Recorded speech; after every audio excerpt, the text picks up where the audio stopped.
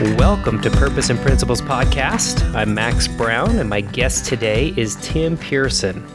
Tim is a CEO and president at Integris Health, but prior to that, 18 plus years at Intermountain Healthcare in several different administrative roles. Regional VP, CEO of their North region, and the Vice President of Continuous Improvement for the region. And Tim and I have gone way back, certainly when he was starting or when he was doing all this great work at Intermountain. And we had a lot of different connections back then talking about why continuous improvement is so important and how continuous improvement is critical in creating better patient care and getting better outcomes. But it's not easy. It's not easy. And I'm so glad that you're on this show today, because I think there's a lot of people out there that are still saying, yeah, we've done that lean thing in hospitals, but what is that? It still feels like factory stuff. But Tim, you're leading an effort in really hard times like we're all experiencing and encouraging people to do great work. I'm really grateful you'd be here. Thank you. Happy to be here with you. Good to see you again. Well, it's good to see you too. And you know, this has been pushed and delayed because of things that we didn't actually anticipate even, 90 days ago. But right. How do you guys keep going, and how does Purpose help you in your current work? And maybe just give me a lay of the land. What's going on for you guys right now? Yeah. So Integris Health, we're a $2 billion health system. We're the largest health system in Oklahoma. We have 19 hospital campuses, about 700 employed physicians, 1,400 physicians in a clinically integrated network. And, we are, healthcare is a mission, vision-driven type of industry. And so purpose has never been a problem for me, and particularly in healthcare, and inspiring other people, because people are inspired. They went into healthcare to make a difference. Mm-hmm. I don't know that that's different than other industries. I think it might be a little bit different. People kind of feel like they're called to this industry. And so, our whole mission is to partner with people to live healthier lives. Mm-hmm. And that's inspiring, right? You get people who are needing to live more healthy lives, and us doing things to help them. You have people who are in an acute situation where they need to be made healthy through the actions that we do. So that connection back to human interaction is just inspiring for all of our caregivers. It's certainly inspiring to me, and it gives me a great platform to rally the troops that we have to be better every single day, because we are saving lives. We are changing lives. And so I feel very fortunate to be in healthcare and chose healthcare for that very reason, because of its mission, vision, values, purposeful approach to life. Mm-hmm. And I mean, you've been doing it for over 2 decades in really big and important roles to influence just lots and lots of people. For me, the question becomes, as I read a lot of research, and you and I, we talked about this before, but how do we help people who are purpose-driven stay in the game when it seems almost overwhelming at times? We hear a lot of stress right now on caregivers. Some talk about compassion fatigue, but I think that's a little bit different. But there's a lot of pressure, and certainly right now there's a lot of pressure on caregivers. How do you keep people in the game, if you will, when it is so difficult? Well, so I think first, as a leader, I think this can be any leader, mm-hmm. Whether you're a frontline leader or a CEO like me. If not me, who? Mm-hmm. If not now, when? Right? I mean, we have the opportunity to step up and make a difference wherever we are. And so, there's days I'm tired and frustrated and so forth. But in the end, I have the opportunity to really shape that purposeful mission that I talked about earlier, and every single leader does. So, lift where you stand, make a difference where you are, and it makes a big difference. I think in terms of inspiring others, I find that doesn't matter what role you're in, mm-hmm. everybody loves to create. Everybody loves to solve problems. And And so if we as leaders create a platform where people feel like that they can come and be the solution to a problem, they will be the solution. Like, I don't have to tell them exactly what to do. I just have to create an environment where they feel comfortable in providing their best for the situation. And in that scenario, people get engaged. That's why people like it. That's why they want to work where you're at, because you're giving them an avenue to be able to express their best self. That could be a person doing food services. That could be a surgeon. That could be a nurse. It could be a leader. But that's really important. And to me, one of the things I've tried to create is a culture where everybody feels engaged and can actually be a part of the solution.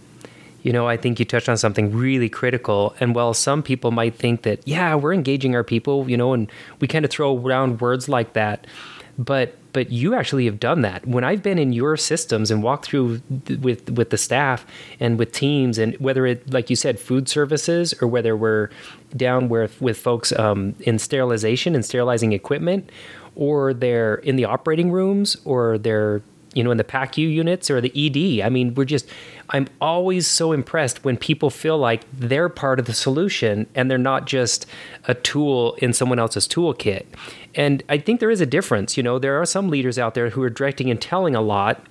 And I know sometimes that's appropriate, but more often than not, what you just described, I think, is really important for leaders to figure out, that we need everyone to be a problem solver out there and not just the leaders. Right. Yeah, absolutely. I think, you know, if I could have learned this earlier in my career, I would have. I think when I started my career early, you know, out of grad school, it was like, okay, I'm a smart business leader, and so I can come forward and bring good solutions. And what I realized is, as time drew on, I wasn't any good if I didn't have great people and I didn't unharness their collective genius. But B, people are super smart and their minds are beautiful. If you find a way to tap them, they will, you know, tap into that creative genius that they have. They will do amazing things. And, you know, it took a little bit of time for me to understand that. I think I always felt like I wanted to give people a lot of rope to do what they needed to do. Mm-hmm. But what I learned is that as a leader, I have to be very purposeful in creating an environment that creates that. Because if I don't, it won't happen. It's not an accidental thing. And, you know, I mean, I found this just through trial and error, really. I found it by visiting initially Audley, but then I went and visited lots of places, healthcare systems, non-healthcare systems, you know, a company that makes diamond drill bits for oil manufacturers to, you know, large health systems. And what I learned is that if you want that kind of engagement and involvement in problem solving, broad scale problem solving, it's not accidental. It's a culture that has to be built through a management system, an operating system, an operating model. I call it at Integris the Integris Leadership Operating System. And when I was at Intermountain, we called it the Intermountain Operating Model. Mm-hmm. And it is just a thing that helps leaders think about. It's a framework of how we want leaders to work and do certain things, so that it then creates the environment and culture that you want in your organization. And it works. I mean, it works in spades. Every place that I've seen it work, that's deployed something like that, and every place that I've deployed it, it's, you know, seen really strong results. I agree with you. And the operating model you're describing, it does start with leaders, as you mentioned, right? That leaders have to set the stage and we set the climate. And that really cascades into all the policies, the systems, the processes that people follow on a day-to-day basis. But we set that climate, and when we model the way, it's more likely to be adopted and accepted as people move into, hey, if the leaders are doing it, we certainly can do this as well. But you and I have both seen this before. Companies or organizations who've tried to develop or deploy a model, but it fell short. It just never got any traction. Or they've been struggling with this for years, and they just always seem to be rebranding it over and over again. So how do you describe the difference? Because you've had tremendous success, and it really does speak to you guys are doing it differently than a lot of others. Yeah, I think maybe the key is a lot of times when people say they want to do continuous improvement or they want to do lean, whatever they call it, Six Sigma, it really becomes very focused. When I was starting to look at this, particularly in healthcare, there was a sense that you do it, an inch wide and a mile deep. Mm-hmm. And, so take a single area and just really learn everything you need to know about that and make it deep. And then you can spread it over the organization. Well, the reality is that would take you 100 years to spread if you did it that way. Mm-hmm.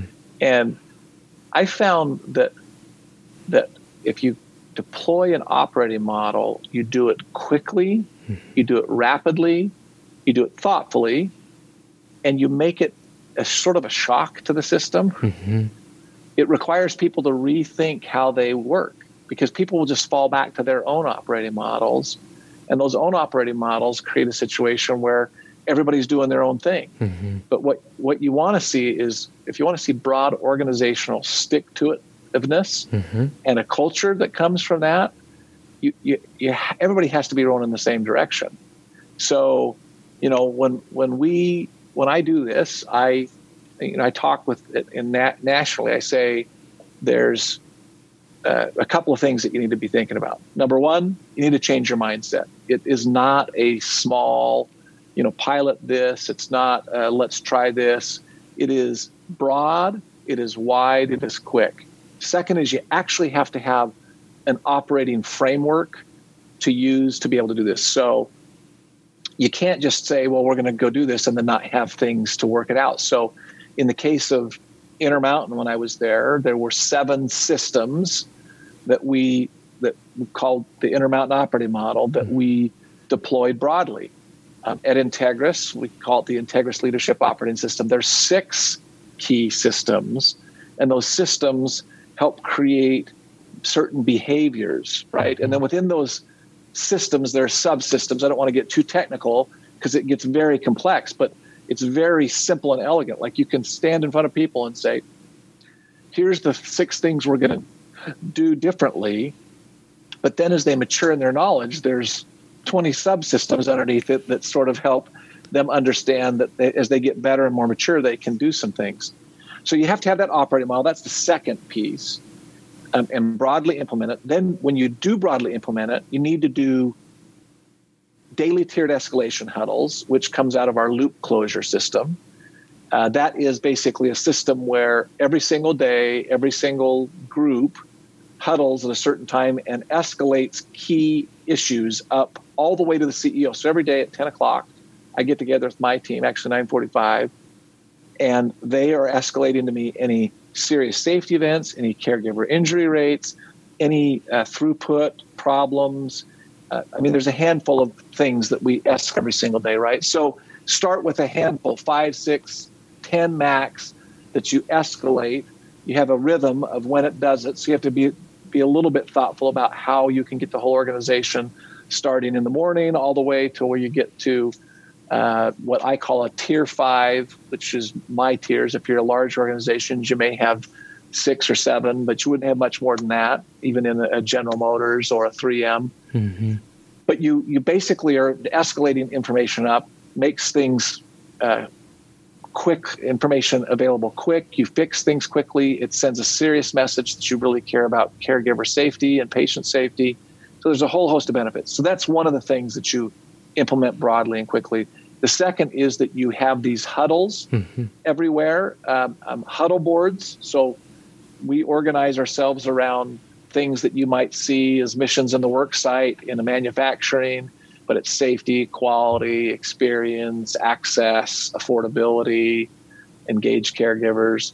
But we had these huddle boards everywhere that people congregate around and talk through what the key issues are.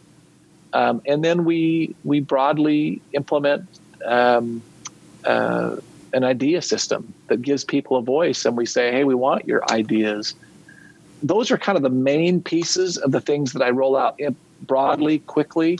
I might roll out some other loop closure system, subsystems like what I call work site reviews, which is where leaders programmatically go out and visit the work site, sometimes called Gemba visits or walks, a little bit more purposeful than that. But, just a handful of these things from this operating model. And then that basically becomes the chassis from which you can just layer on based on maturity, other things that you're going to be doing. You pretty soon discover we don't have a common way that we solve problems. Mm-hmm. So what is our level 1 problem solving tools and techniques? How do we teach them? How do we layer that in? And then it's very simple. Like if you're already meeting, you've got ideas and huddle boards and they're meeting on a regular basis. It's very simple to say, hey, level 1 problem solving is a 5 why exercise. So if you have something coming up, just let's do a quick 5 why exercise. Mm-hmm.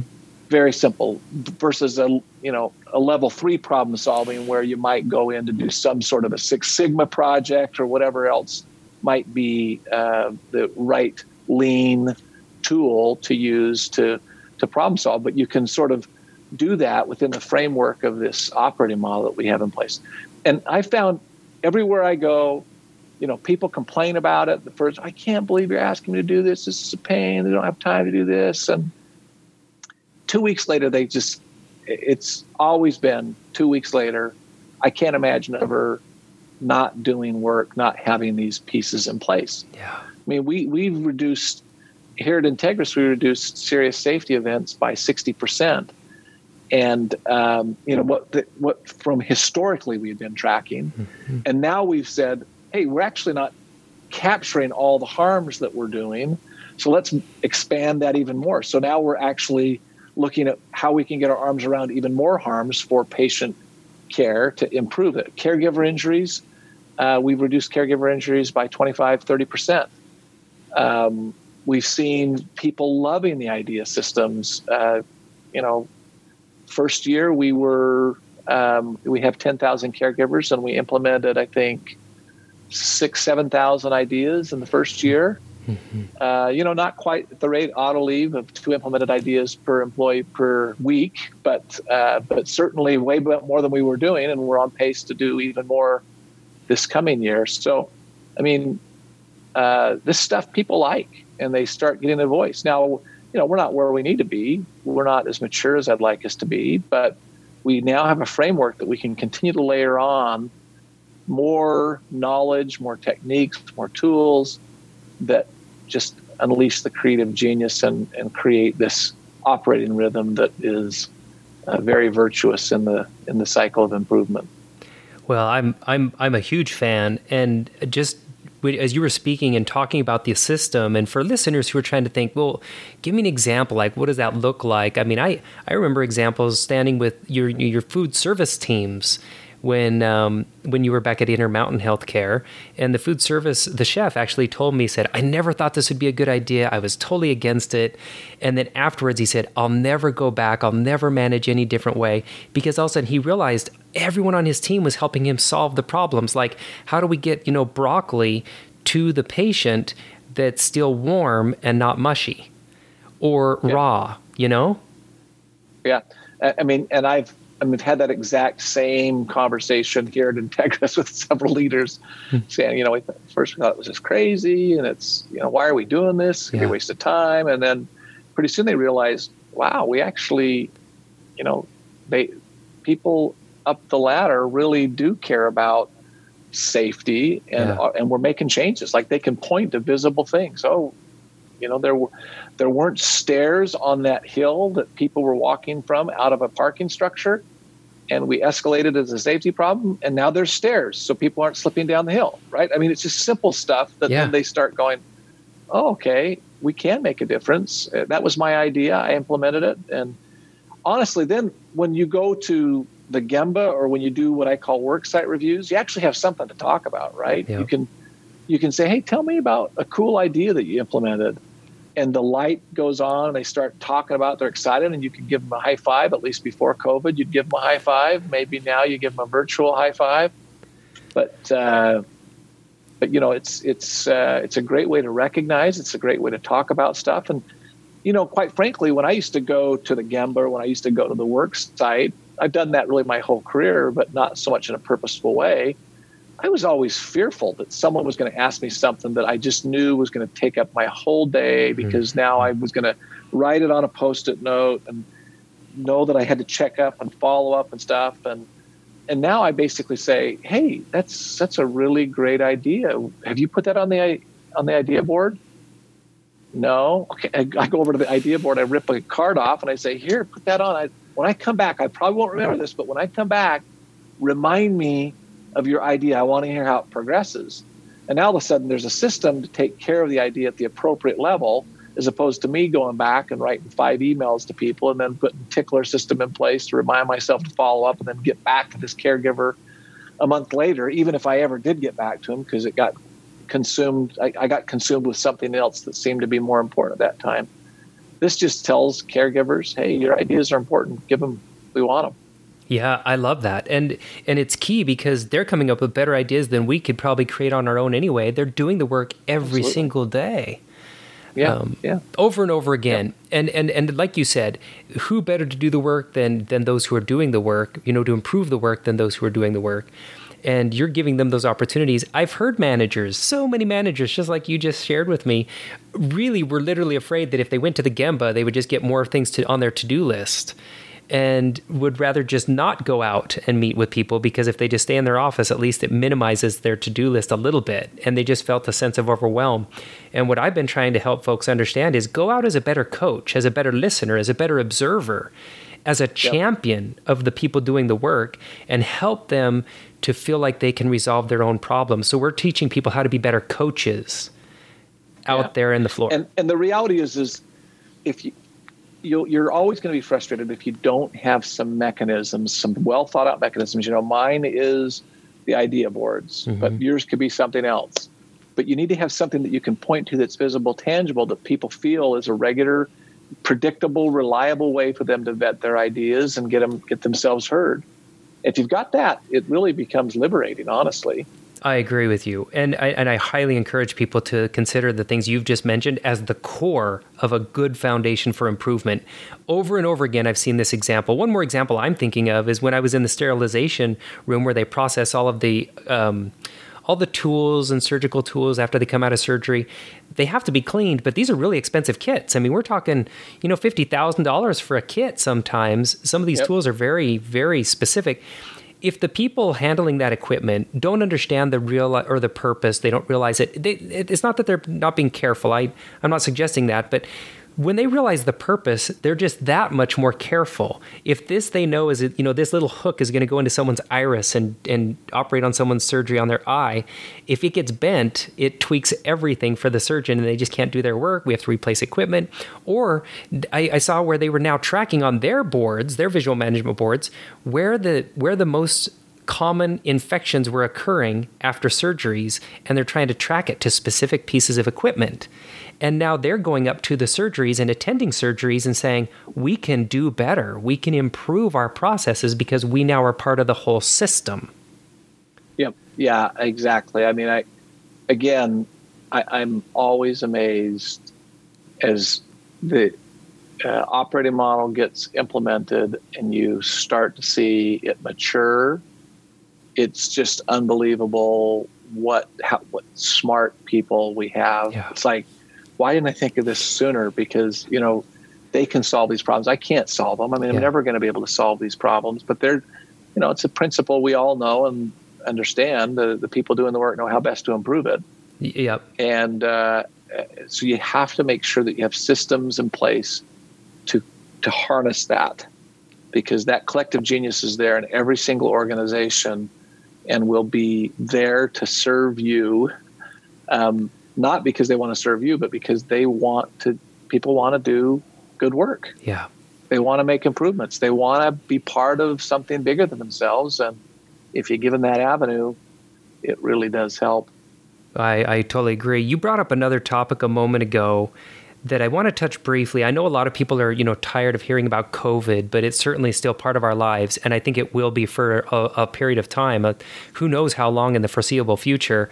How has this operating system enabled you to respond in your system when all of a sudden this COVID just kind of hit us really, really hard without a lot of a warning, I was having that conversation with my chief nurse executive, and she was like, if we didn't have this operating model in place, we would be in such rough shape. I mean, we've been able to respond in a way that is, I'm just so proud of the team, but it's because we had these systems in place to be able to respond. These daily tiered escalation huddles, we knew what was going on immediately. We could figure things out. We could create follow-up mechanisms in our loop closure system that helped us make sure that we get things at the end of the row. I mean, we had discipline in our process. So if we didn't have it, it would have been disastrous. It would have been really hard for us to be as successful as we were in spinning up all of our activities to prepare and then care for our COVID patients and continue to care for all the other things that were going on. Right. I know that healthcare systems right now are, under a lot of pressure, and you know that better than I would for sure. Can you speak for a moment? How do we get through some of this? And then I'd like to get into, maybe some examples of teams, people on your teams that have inspired you as well. But how do we navigate the next few months and what do you see going forward as we navigate through COVID now? Right. Well, let me just say before I answer that question, kind of going back to the other question that you had. So one of the key systems, the very first key system of this Integris Leadership Operating System is strategy deployment. And it's basically, what does it mean to be successful, right? Mm-hmm. So it's organizing your work. And at a high level, I have to speak to my board and the rating agencies and so forth. So I have to put things into packages that they can understand and get their heads around.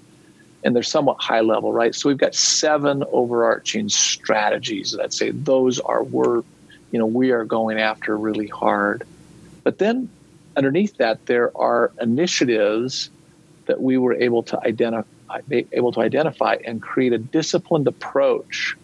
So you can see me, your listeners can't see me, but behind me is a strategy connection tool. Mm-hmm. And those are all of the strategies, those 7 strategies, as well as the strategic initiatives underneath those.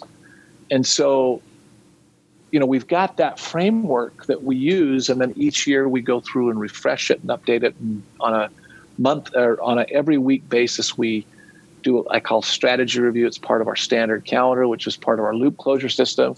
But we just hit on elements of each one of those strategies or those initiatives to understand if we're on track and so forth, and what's our return to green plans. We use a strategic A3. Anyway, without boring you with all the gory details, so now COVID hits, turns us upside down. It's having us to rethink what our whole industry is going to look like. What does care look like in the future? How do we remake ourselves? How do we recover from some of the financial devastation that this has caused?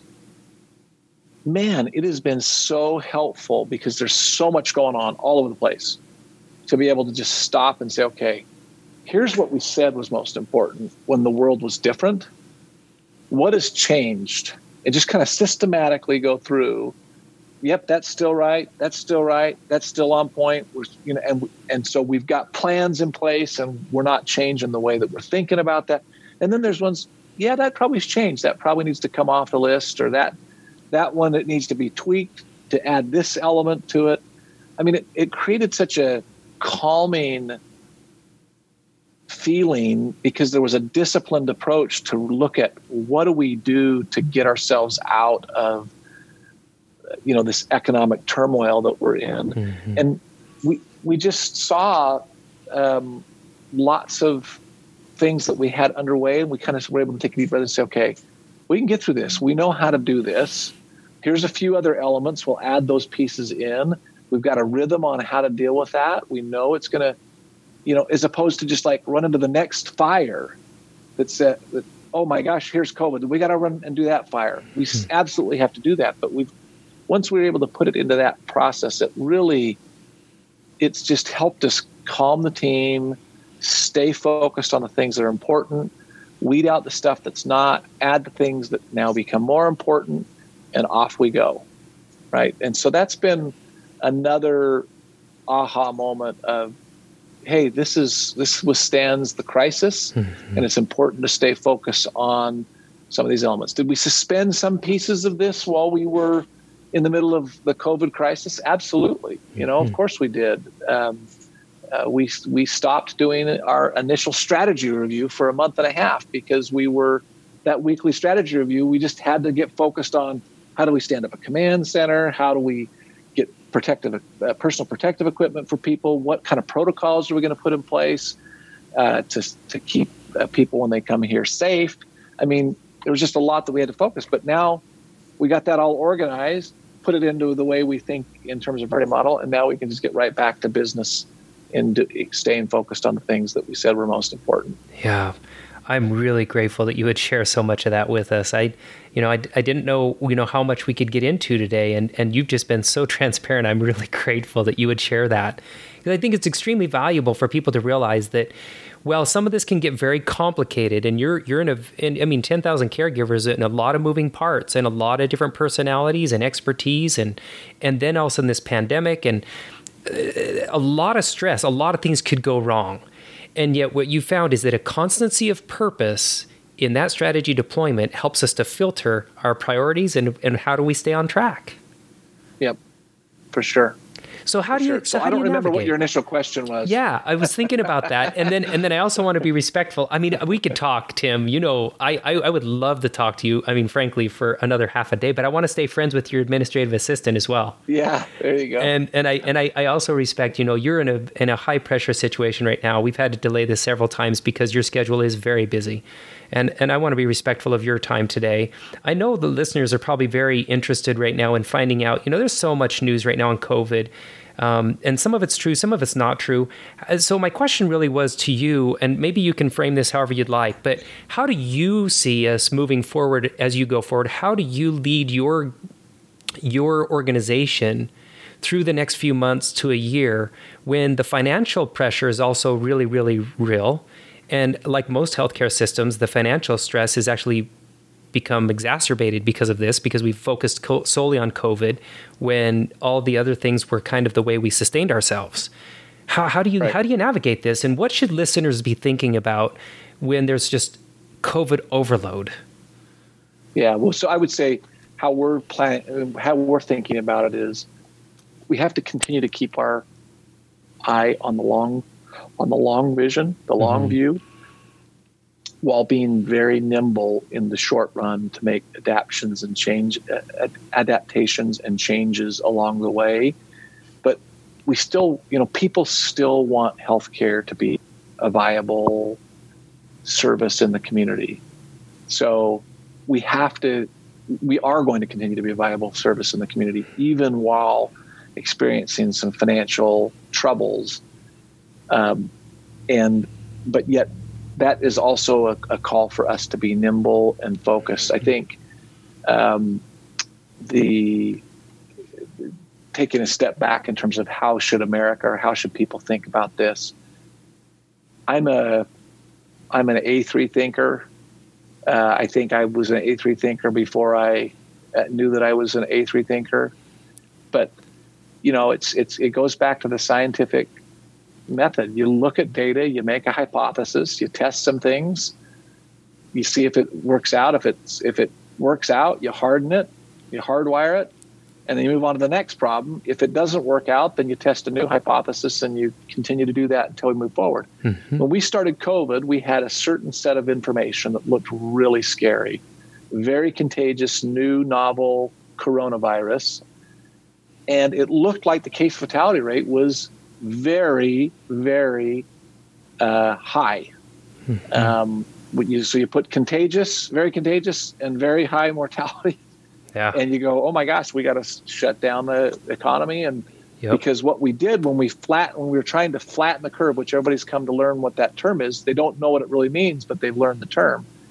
It was to slow the spread so that the health system could handle the number of patients that would come to it. So we could save lives for people who have COVID that then turn into some sort of pneumonia or some sort of ARDS, adult respiratory distress syndrome, which is what kills people, right? And so if we have ventilators and hospitals, high flow oxygen, we can save people who would otherwise not be serviced because there weren't enough beds, respirators, et cetera, right? Well, now we've learned in most places, we've been able to not see that use or that demand on health services. Most places across the country flattened the curve, flattened it so much that like we have lots of capacity. I mean, right now I could take care of a lot of COVID patients if they came in. And so as we then sort of titrate out of this, as the government loosens restrictions, that's very appropriate for us to do. We should start going back to somewhat normal living. The other piece that we've learned is that it's not as deadly as we thought it was, right? And it's focused pretty much the way that the flu is focused, except for 1917 and 18, where the death comes from the 70 plus age predominantly, with people with underlying health issues, comorbidities, right? So because we know that, we need to just be sensitive to the fact that it still can produce death. Yes. But it's not as scary as it was. So we got to go back to living, or we're going to tank the entire economy. Just here's some examples. The deaths per 100,000 from COVID are 19.25.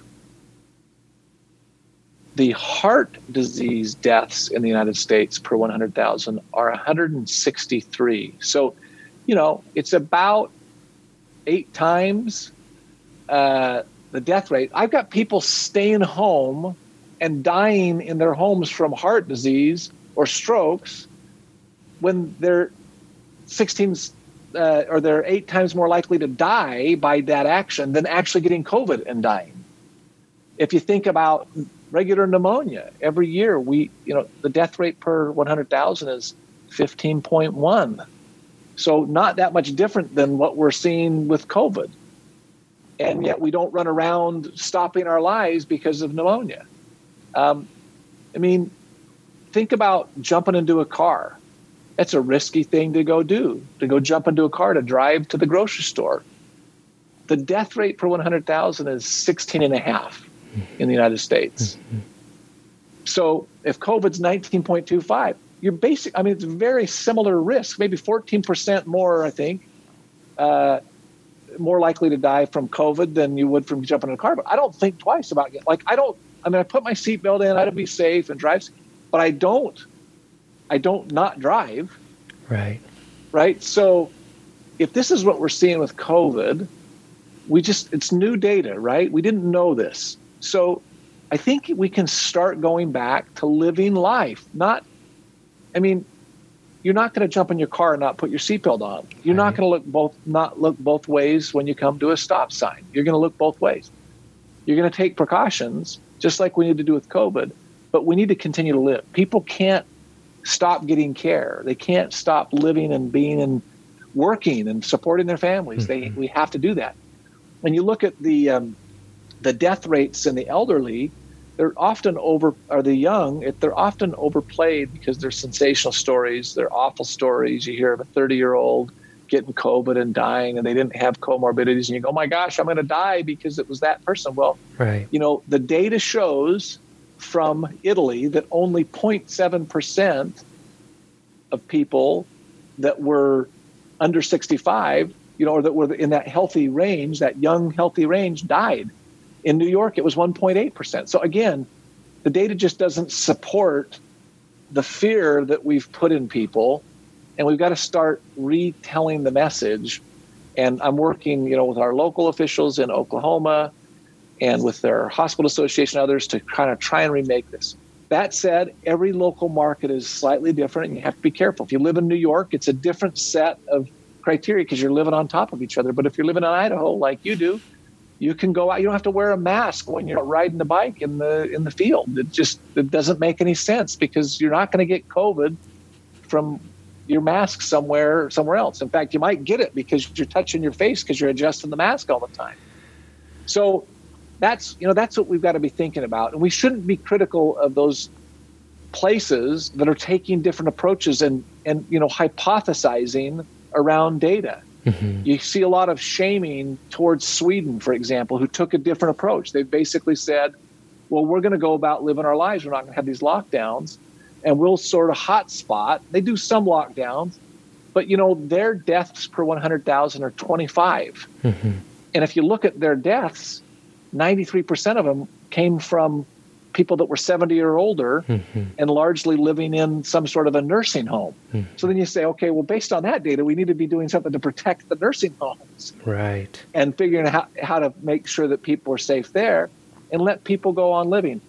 This is an experiment. That's what they should do. I know it is with people's lives, and every life is precious, but there's a lot of collateral damage if we don't try and experiment. We don't not want to be an experimenting culture. That's what we've learned in continuous improvement and lean. Always be trying new things to continuously improve. And when people step out and try and do something different in this, I think we should applaud them, especially if it's based in some science and some thought. Don't go after them. Don't shame them, because this could lead to some sort of discovery that we say, oh my goodness, this is why did we ever not think of that in the first place? Tim, I really appreciate this conversation, and I appreciate your approach to it, saying, there's a lot to this.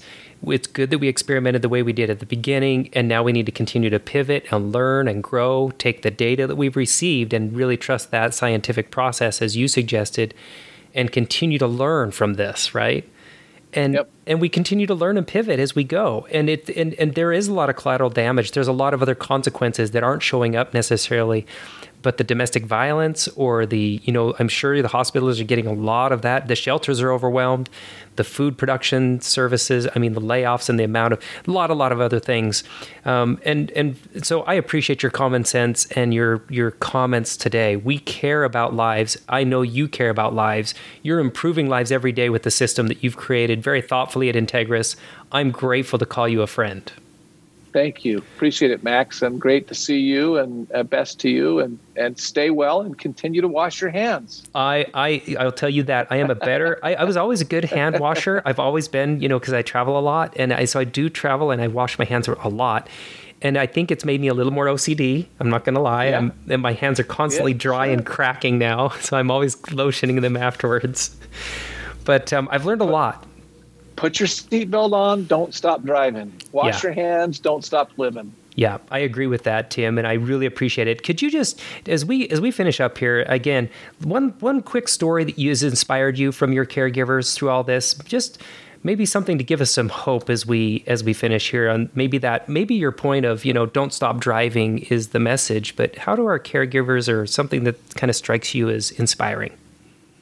Well, I honestly, my best days are when I go out and do my work site reviews and see the light in people's eyes as they talk about the improvements that they're making to whatever it is that they're trying to improve.